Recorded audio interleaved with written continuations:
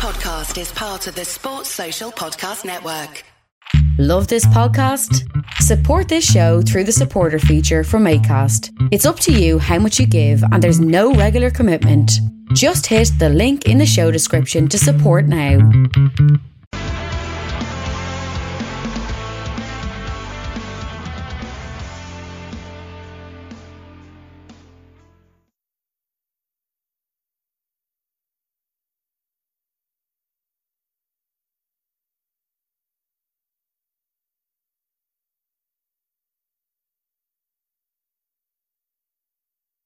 What's good, boys and girls? Two-Footed Podcast on Wednesday, the 7th of September, brought to you by EPLindex.com and our presenting sponsor, Liberty Shield. Liberty Shield is a VPN provider. A virtual privacy network allows you to go online, change your location, access things you're otherwise geo-blocked from. For example, UK expats wanting BBC iPlayer, ITV Hub or all four, Irish expats wanting RTE Player, a Liberty Shield VPN can get you the content you desire and keep your data safe, the most important thing on the interwebs in 2022. Keep you safe from the ne'er-do-wells and the miscreants.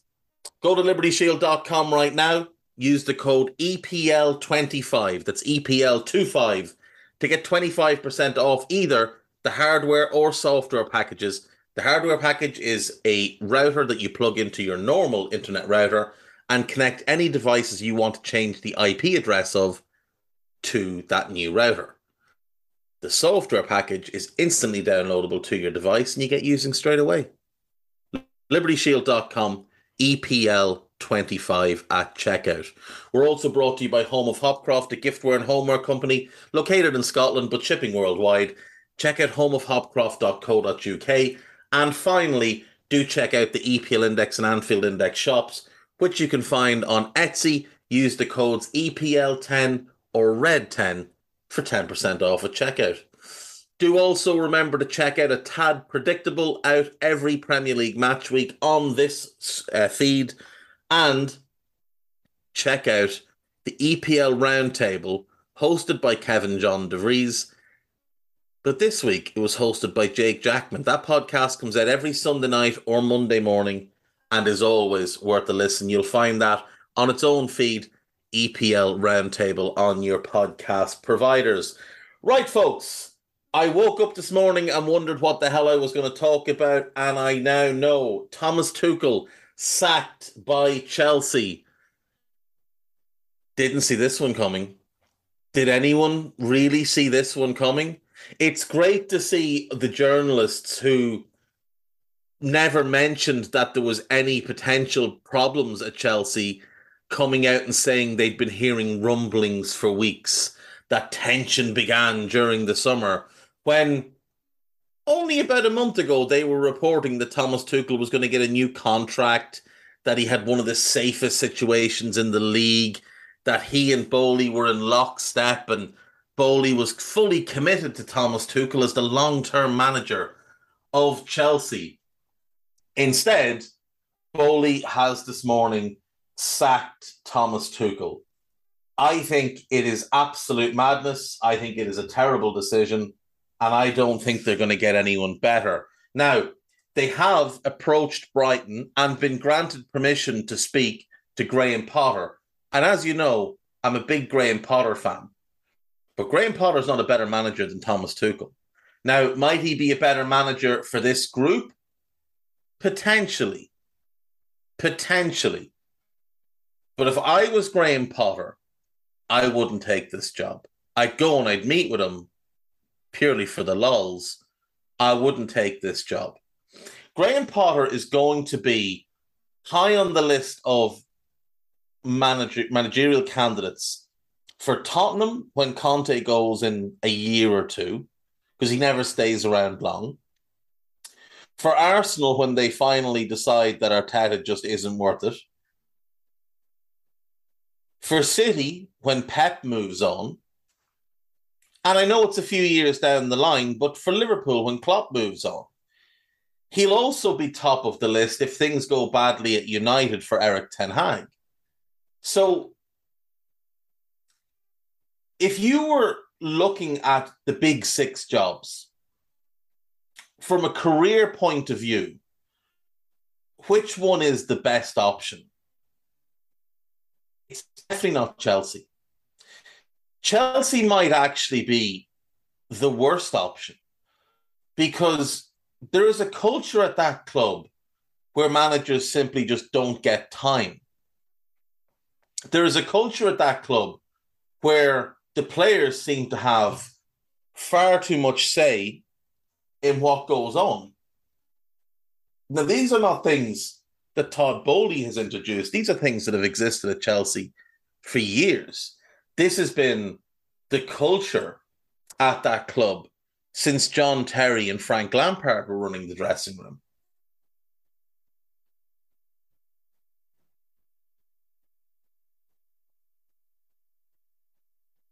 Graham Potter has a £16 million buyout, and apparently Chelsea are willing to pay it, which is why Brighton have given him permission to speak to the club.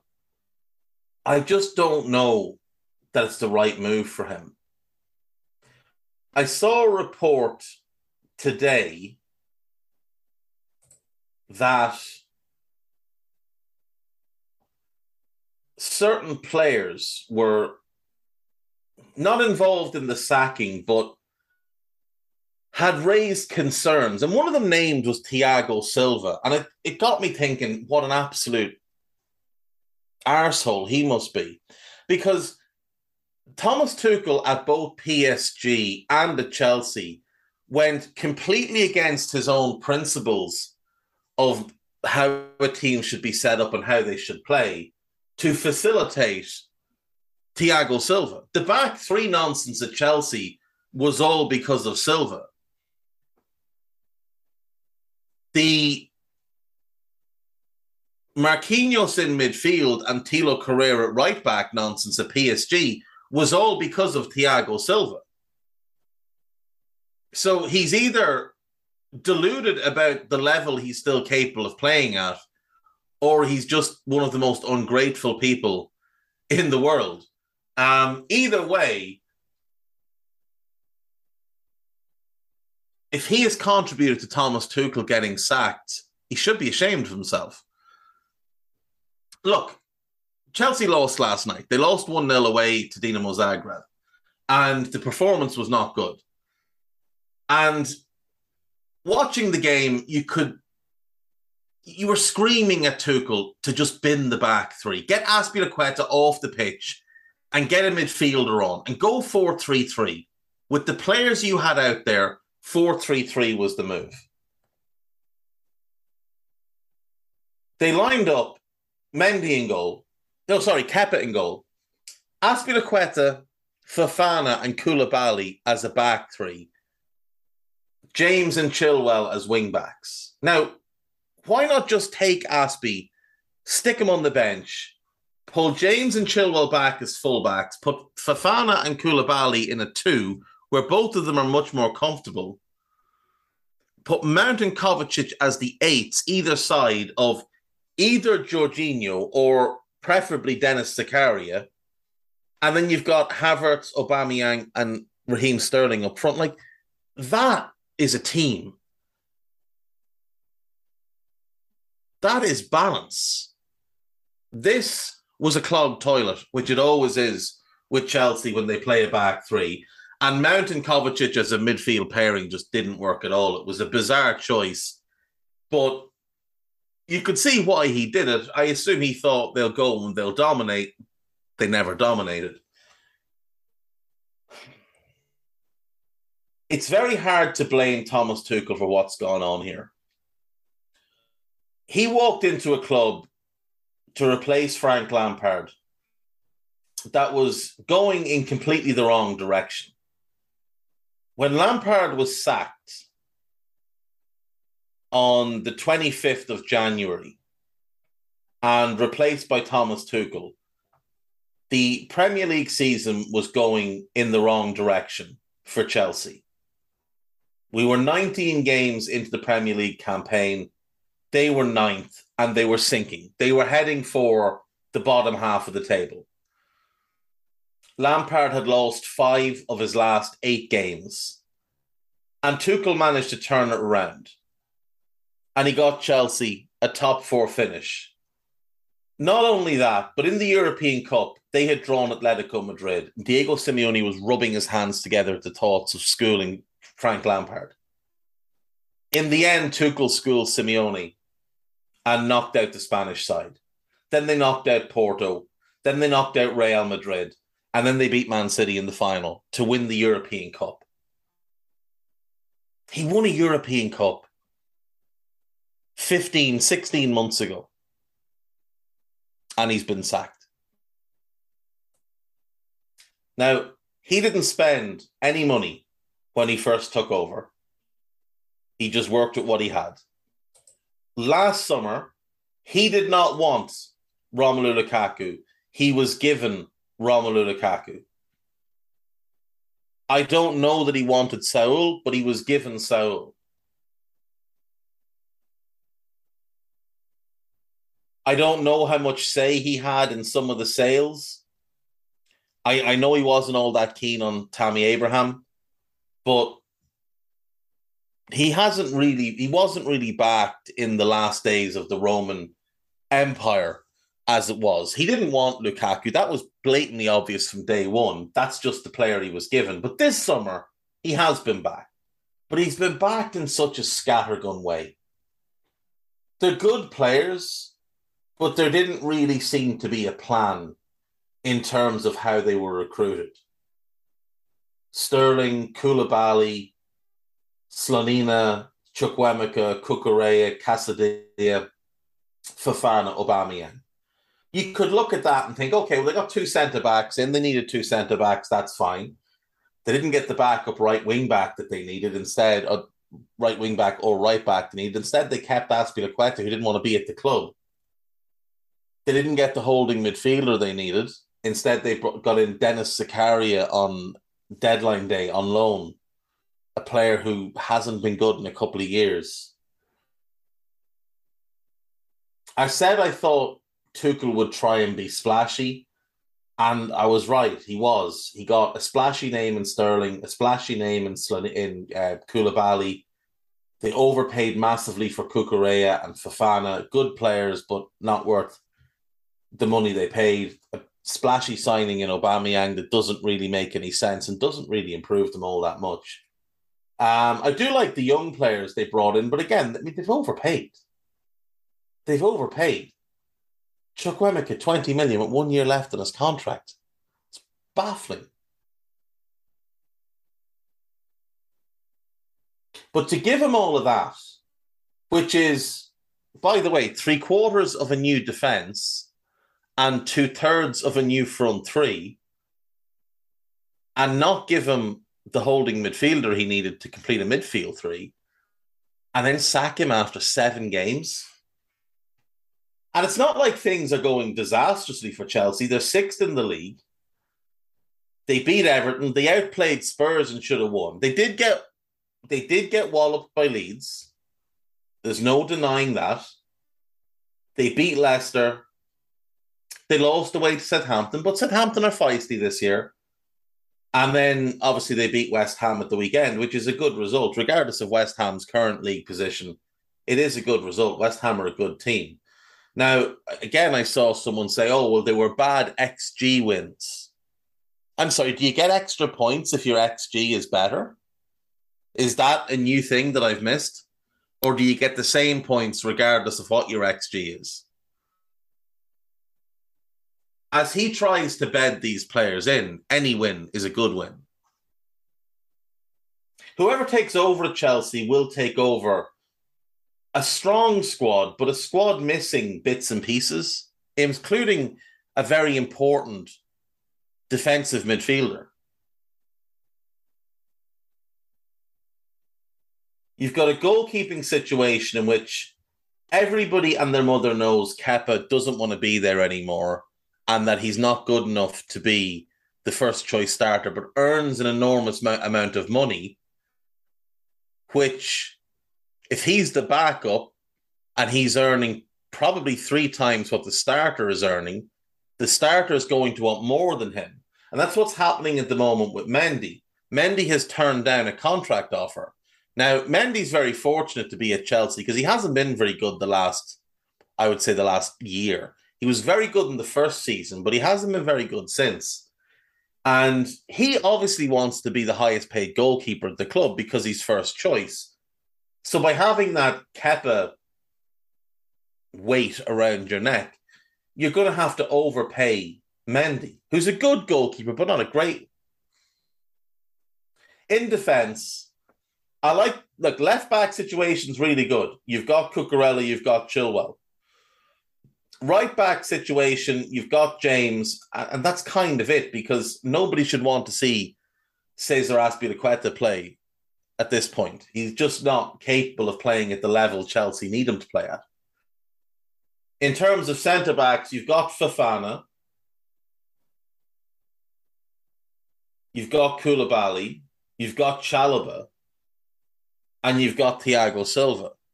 Now, if you're playing a 2, Silva's not suited. He's too slow. If you're playing a 3, doesn't really suit Fofana and Koulibaly all that well. In midfield, you've got Jorginho, who should have been sold. You've got Kante, who remains great but injury-prone. Kovacic is great. Loftus-Cheek shouldn't really be at the club anymore. He's too inconsistent. The talent is there, but he's too inconsistent. Mason Mount is an excellent player, but he's been miscast for the last little while. You've got Dennis Zakaria on loan, and you've got Chukwuemeka, who's a massive talent, but it remains to be seen what he's actually capable of. Plus, you've got Casady, the Italian kid that was brought in the summer. And up front, it's a bit of a strange group.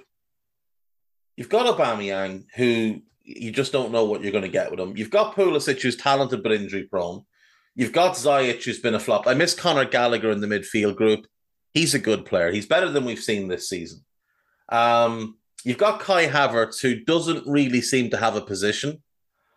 And you've got Broja and Sterling, who I think Sterling's a great player. I think Broja is hugely talented. Graham Potter plays a back 3. If he comes in, I think he'll play a back 3.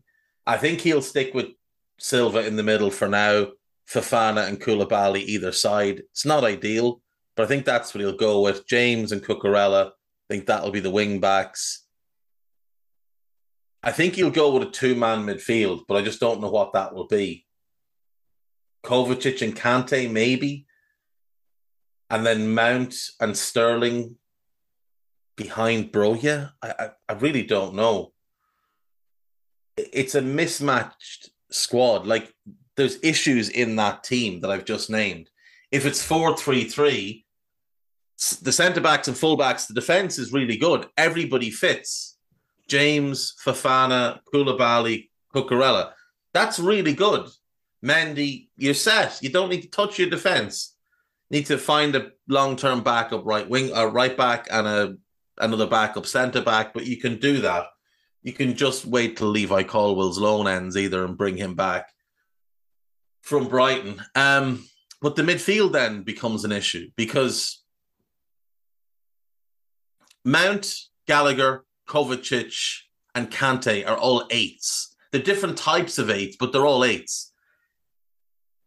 Ruben Loftus-Cheek is also an 8. The only 6s they have at the club are Jorginho, who's awful defensively, and Zakaria, who's simply not of the level required at Chelsea. And then the front 3, Sterling one side, Havertz I think should be in the team, and I'd have him in maybe as the 9. And maybe you play Broja on the left and you try and use him for like back post crosses from James or something. I don't know. But it doesn't really fit all that well. All that money spent and there's still holes in the squad. Now, it's easy enough fixes. You go in January, you bring in a holding midfielder. You go next summer, you bring in an answer in a wide forward area, a goal-scoring answer. Find another Sterling. Play Havertz as your 9. just get pace and movement around him, pace, movement, and goals around him. Other options for the position would be Pochettino, who's out of work at the moment. I think he'd be a good option for them. Zidane, who's out of work. I don't think Zidane would take it. I think Zidane will wait for the France job. I think Poch would take it. It may all be moot because it may well just be that Potter decides to take it. And like I say, I think it will be a mistake for him to take it. I think it would be a risk for his career if he took that job, because Chelsea sack managers really, really quickly. And if things don't go well immediately, will Chelsea just give Potter the time he needs?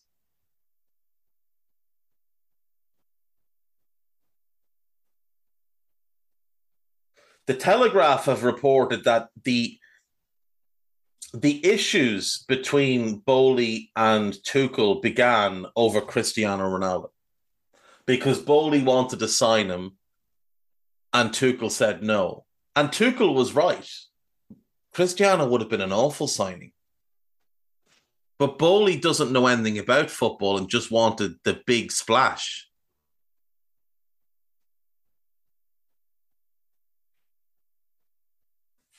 Very, very, very strange that would cause a rift that would end with a manager getting sacked.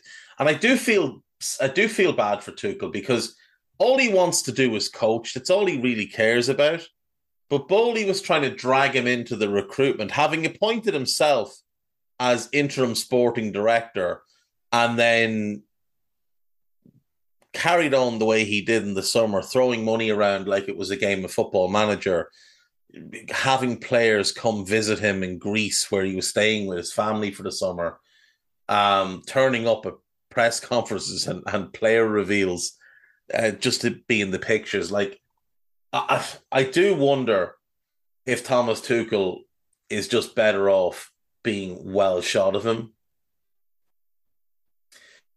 Revealed, Chelsea's players were discussing Thomas Tuchel's private life and how he had a younger girlfriend after his marriage collapsed, as dressing room disgruntlement spread before his sacking. I mean, that's very clearly a player's issue and not a Thomas Tuchel issue. But it does just speak to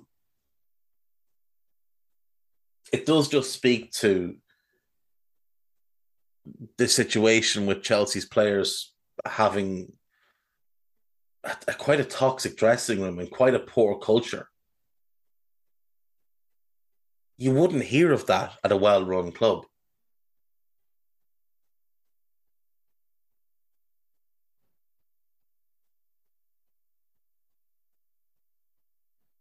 You just wouldn't hear of it. That's enough on Thomas Tuchel for today. My expectation is that when we speak tomorrow, we'll have a clearer picture. Either Graham Potter or potentially Pochettino will be, if not appointed, in the process of being appointed. I think they'll try and do this quickly, which is never really a good idea, to rush an appointment at a club the size of Chelsea. I just can't get over the fact that they spent that much money and allowed him to have involvement in that, backed him to that extent, and then sack him after 7 games. Like, they're going to get out of that Champions League group. Milan are good, not great. Salzburg and Zagreb, they'll beat Zagreb at home. They'll beat Salzburg in both games, and they'll beat Milan in at least one of them. And that'll be 12 points, and that's more than enough to get through.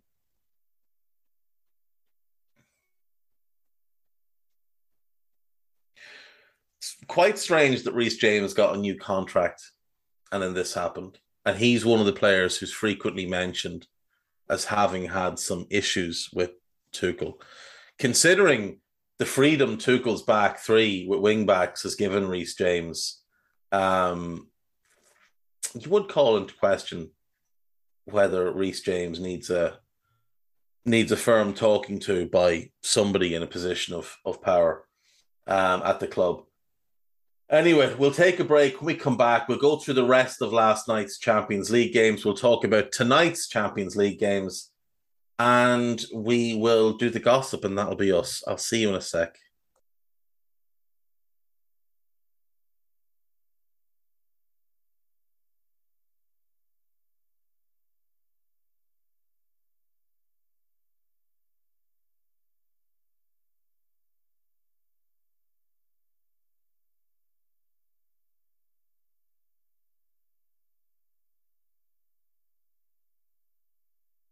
Right, welcome back. So, just last thing on Tuchel. When I say I feel sorry for him, should point out he'll be fine. He is going to get plenty of offers moving forward. Whenever the next elite level job comes up, Thomas Tuchel will be top of the list. He's a European Cup winning manager. He's also been to another European Cup final. He's won 2 French league titles. He will be fine. There will be clubs who are very seriously considering whether or not to move on from their manager this morning to appoint him, including, I believe, Juventus. So anyway, let's look at last night's Champions League games. Dinamo Zagreb 1, Chelsea 0. Mislav Orsic, who you might remember in January, Burnley thought they had him signed and then it fell apart at the last minute. He scored the only goal of the game after 13 minutes. Wes Fofana made to look very inexperienced and very uncomfortable in that middle CB role, and also a little bit slow, which he isn't, but he looked slow chasing Orsic. Borussia Dortmund 3, Copenhagen 0. Marco Reus and Rafael Guerreiro gave Dortmund a 2-0 lead at half-time. Jude Bellingham wrapped it up on 83 minutes. Benfica 2, Maccabi Haifa 0. Rafa Silva and Alex Grimaldo, 2 goals in 5 minutes, giving the Portuguese side a comfortable victory. Sevilla 0, Manchester City 4. Erling Haaland made it 1-0 on 20, stayed 1-0 till 58 when Phil Foden made it 2. Haaland made it 3 on 67, and Ruben Diaz wrapped it up on 92. I would expect that Lopetegui is not long for that job. Things are not good at Sevilla. Again, I don't think it's his fault. I think he's been dealt a bad hand. Monchi hasn't been Monchi for the last little while. And though I like Nianzou as an addition in the summer, they lost their 2 starting centre-backs. And I'm just not sure that they replaced them in the best possible way to win this season. Like, they brought in Marcao. Now, he didn't play last night. He's a good player, but he is a little bit injury-prone. They got Kasper Dolberg on loan, Januzaj on a free, Isco on a free. They're not deals that would really fill you with confidence. They really aren't. Brought in Alex Telles on loan. I wouldn't be overly keen with the business that they've done. Sending Lucas Ocampos out on loan, strange one. Letting Munir leave. Just, to me, all things considered, not a great summer transfer window for Monchi, and I think he just put Lopetegui in a bad position. And the thing is, he's always had an iffy relationship with the Sevilla fan base because he doesn't play in an attractive brand of football. It's a very functional brand of football, which the Sevilla fans were fine with as long as they were winning. And now they're not winning, and it's starting to get a little bit toxic. So I don't think he's going to last very long, to be fair. Red Bull Salzburg 1, AC Milan 1. Noah Okafor opened the scoring for Salzburg on 28. Alexis Salamakers equalised on 40. It seems to have been an exciting game based on the highlights that I watched. And I think Salzburg and Milan will both be happy with the point there. RB Leipzig 1, Shakhtar Donetsk 4. This could have been anything. Shakhtar tore them apart. Marian Shved, formerly of Celtic, opened the scoring on 16. Mohamed Simikin equalised on 58. Shved made it 2-1 on a minute later. And then Mykhailo Mudryk, who's the winger I couldn't remember who Brentford were trying to look at in the last couple of days of the transfer window. He tortured Leipzig all game long, tortured them. He made it 3. Lassana Traore made it 4. They just carved through them time and time again. And it was often just the final ball that let them down. But it was such basic counter-attacking football.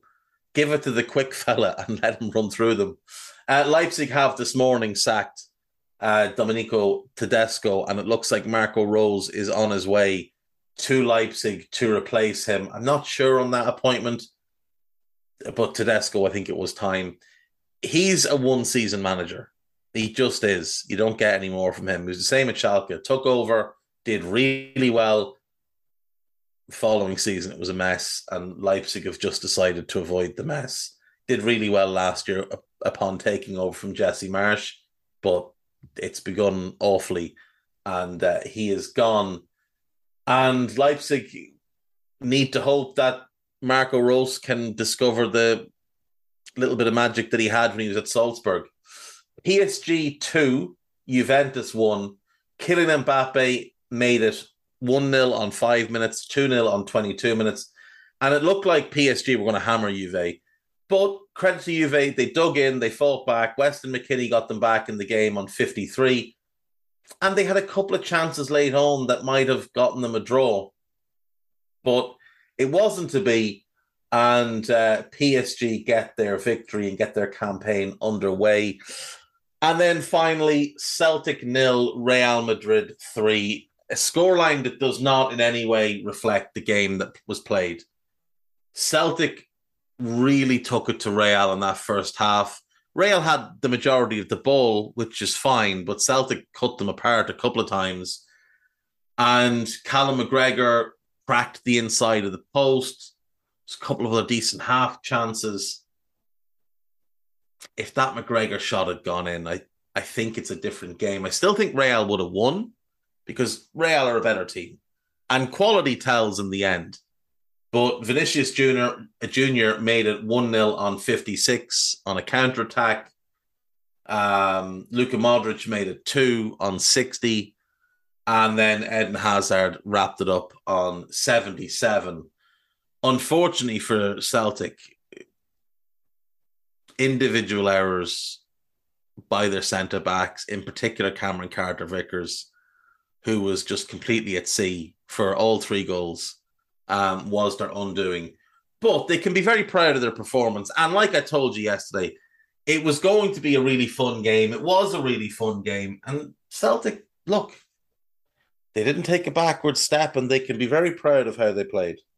And they should be very proud of how they played. We have another full slate of games tonight. So in the early kickoffs, it's the Calvin Bassey derby as Ajax take on Rangers. Rangers haven't had the ideal start to their season. I think that's pretty safe to say. They are 5 points behind Celtic in the Scottish Premier League.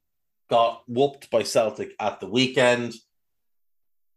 But it was the European competition last year in which they really showed out. Obviously got to the final of the Europa League and lost to Eintracht Frankfurt. And I think they'll hope to spring a bit of a surprise this season. But Ajax is going to be a tough place to go. Now, Ajax have had a lot of flux this summer. A number of big players left. But they have started their league campaign really well, winning their first 5 games. Everybody's aware that Lisandro Martinez and Anthony left for Manchester United.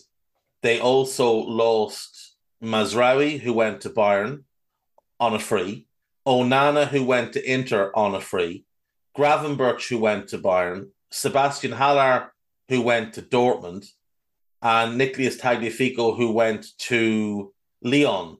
They also sold Per Schurz, but he hadn't really done all that much for them. They bring in Lucas Ocampos on loan, Lorenzo Luca on loan, and Patrickson Delgado on loan, who's not a player I know.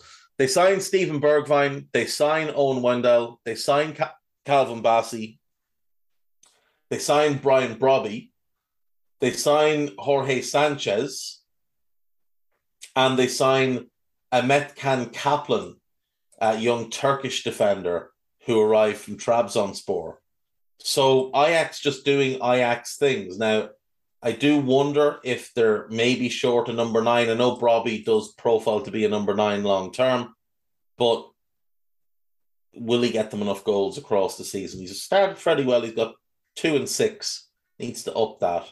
But they're winning, and that's all that really matters for Ajax at the moment. This is sort of going to be a transition season, I'd imagine, for Ajax, but they'll still have ambitions to win the league. And obviously they did lose their manager as well, replaced him with Alfred Schroeder, who had done fairly well at Twente in the past, had been an assistant with Ajax, had gone to Hoffenheim. It didn't go well.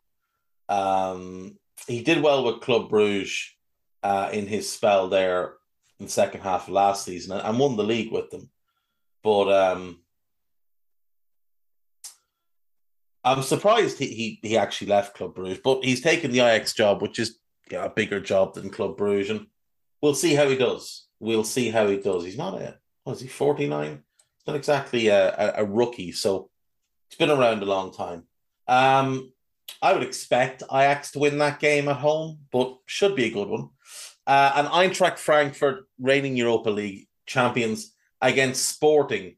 Now, Sporting have not started the season all that well, and this is sort of their opportunity to maybe wipe away some of the sluggishness they're experiencing in league play. They're already 8 points off Benfica, who are top of the league.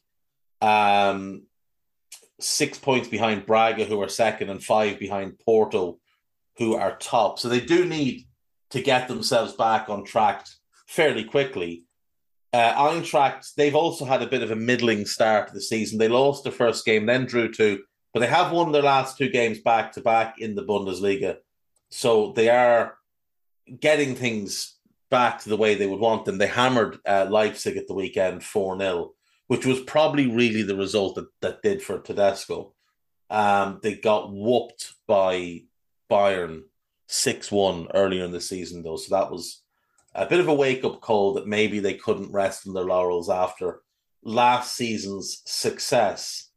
Those are the 2 early games. Should be 2 good games, but there's some real crackers then in the 8 p.m. game. So first up, you get Inter versus Bayern.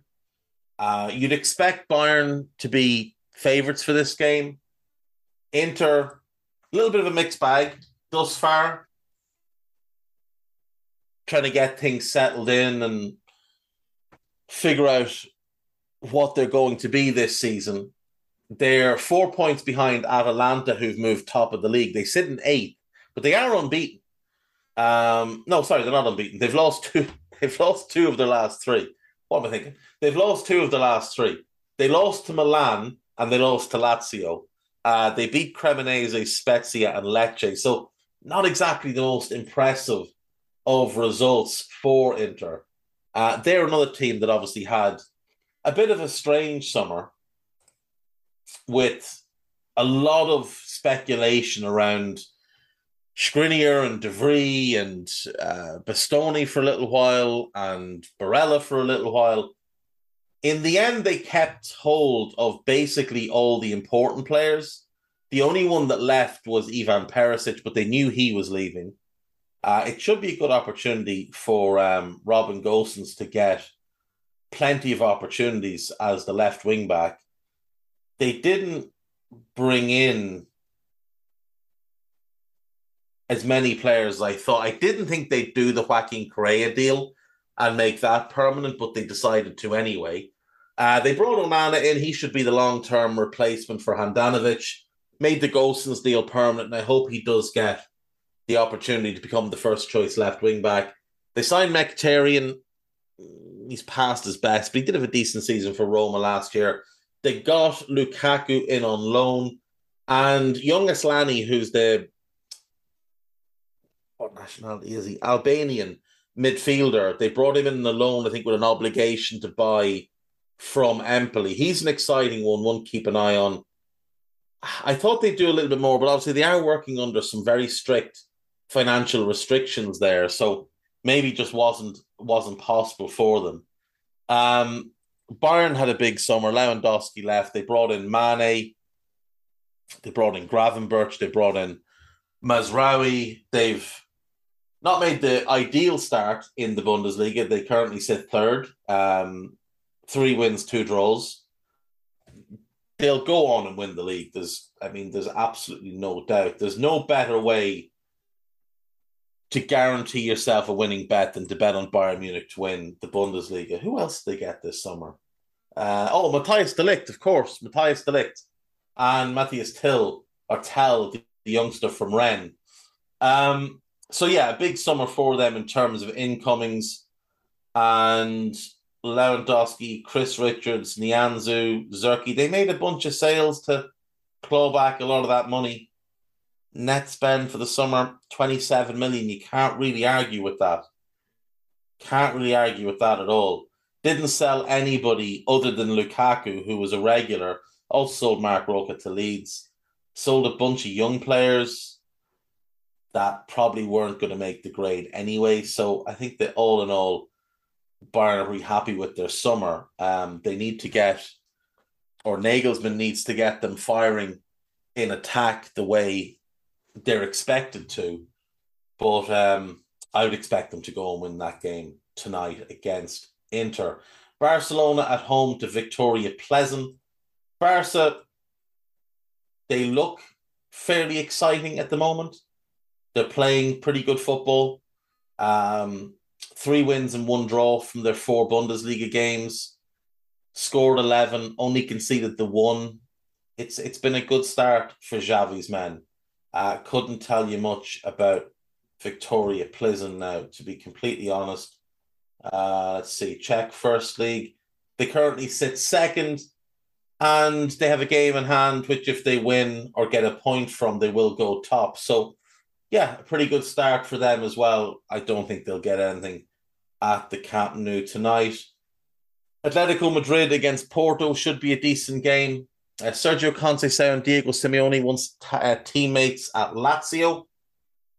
Neither side have made great starts to their campaigns.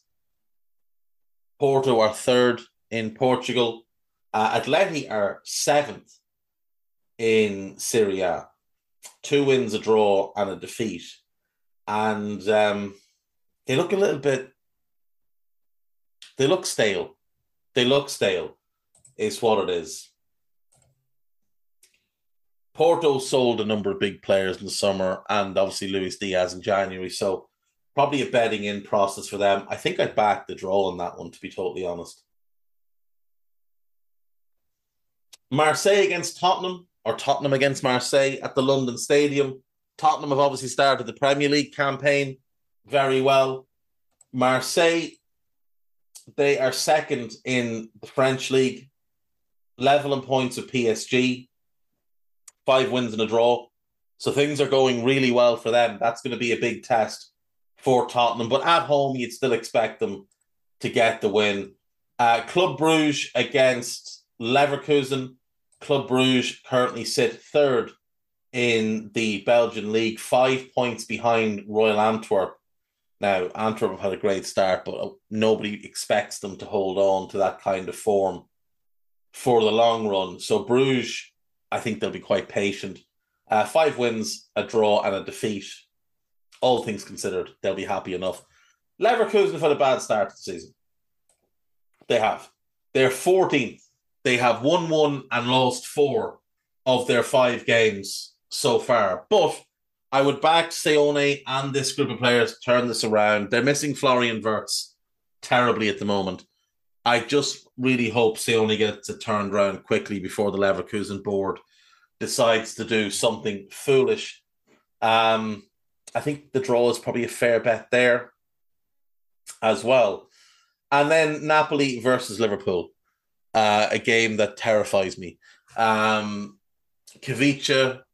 Osimhen, Zambo, Zielinski, I can see them just having lots of success against Liverpool, especially if Klopp starts Milner and Liverpool are forced to play with 10 men. James Milner's getting dribbled past 4 times a game, and Napoli have some of the best ball-carrying midfielders in the world in Zielinski and Zambo, and maybe the best winger in the world on current form in Kavica. If Milner plays right back, he's going to get destroyed. If he plays in centre midfield, it's going to be ugly. Klopp needs to be sensible about this one. Napoli have started the season well. They're second in Serie A and playing like a team full of confidence. 3 wins, 2 draws, 12 goals scored, only 4 conceded. Liverpool have not started the season well and currently sit 7th in the Premier League. 2 wins, 3 draws and a defeat. 15 scored, but 9 of them came in 1 game against Bournemouth. So, all things considered, Liverpool fans should be a little bit concerned at the moment. I think that's a really tough game for Liverpool, and I actually think Napoli might beat them. So, that is tonight's Champions League games. 2 good games on early. I'd probably watch the Ajax Rangers game. And then you've got your choice for the late ones. Inter Bayern should be good. Tottenham Marseille should be good. Bruges Leverkusen should be fun. And Napoli Liverpool's probably the one to watch. Probably the one to watch. Atleti Porto strikes me as the one to avoid. And if you just want to see a hammering, that's probably Barca, Plzen. But look, I hope they don't get hammered. I'd like to see them hold their own. But yeah, I mean, Liverpool Napoli is probably the game to watch. Although Inter Bayern should be good as well. Right, let's do the gossip and we'll be done. Wolves will consider a move for free agent and former England striker Andy Carroll if they fail to sign Diego Costa. Lord, the barrel has been scraped, turned upside down, scraped again, and at this point has just been set on fire. Manchester United and Chelsea will continue to monitor the situation of Frankie de Jong. This is just lazy journalism. It's a story that ran for the summer. They want to fill some column inches, so why not continue to bring it up? Manchester City are eyeing up a move for Toni Kroos in January. There's 0 chance Real Madrid will allow him to leave in January, but he might leave next summer. Douglas Luiz plans to leave Aston Villa as a free agent at the end of the season. It's a bit of a shame. Arsenal are unlikely to go back in with a bid for Luiz in January. If Gerrard goes, I'd be curious to see what happens with Douglas Luiz. If a new manager comes in, can they convince him that he can play a big part? Southampton's Nathan Redmond is set to join Besiktas on a 1-year deal. Good luck to him. I hope he does well.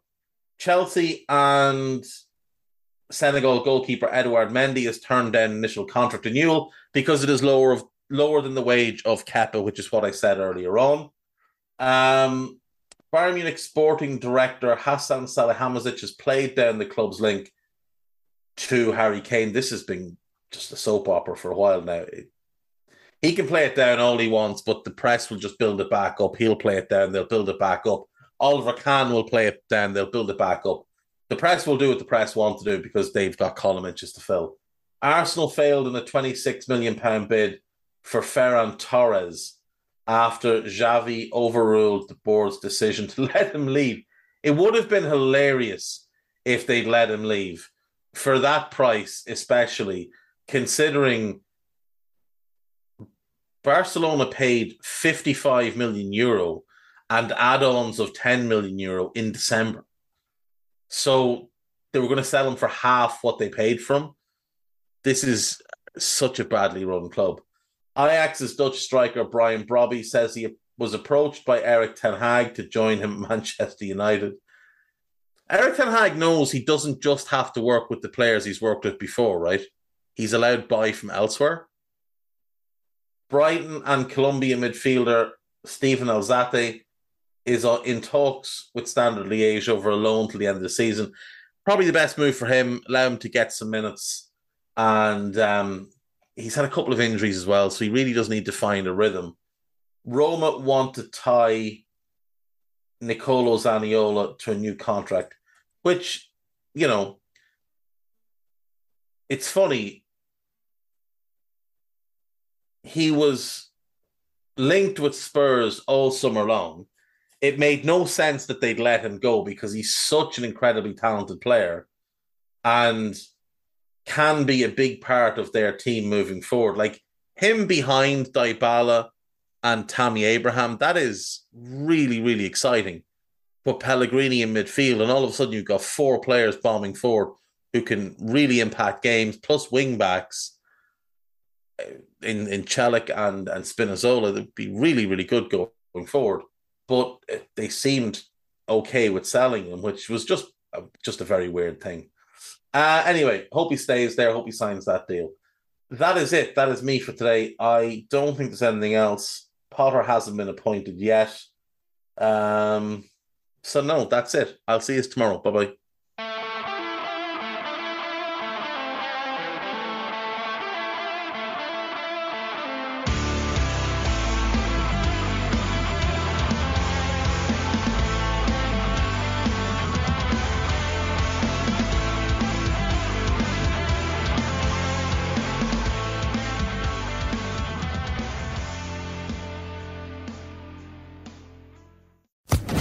Social Podcast Network.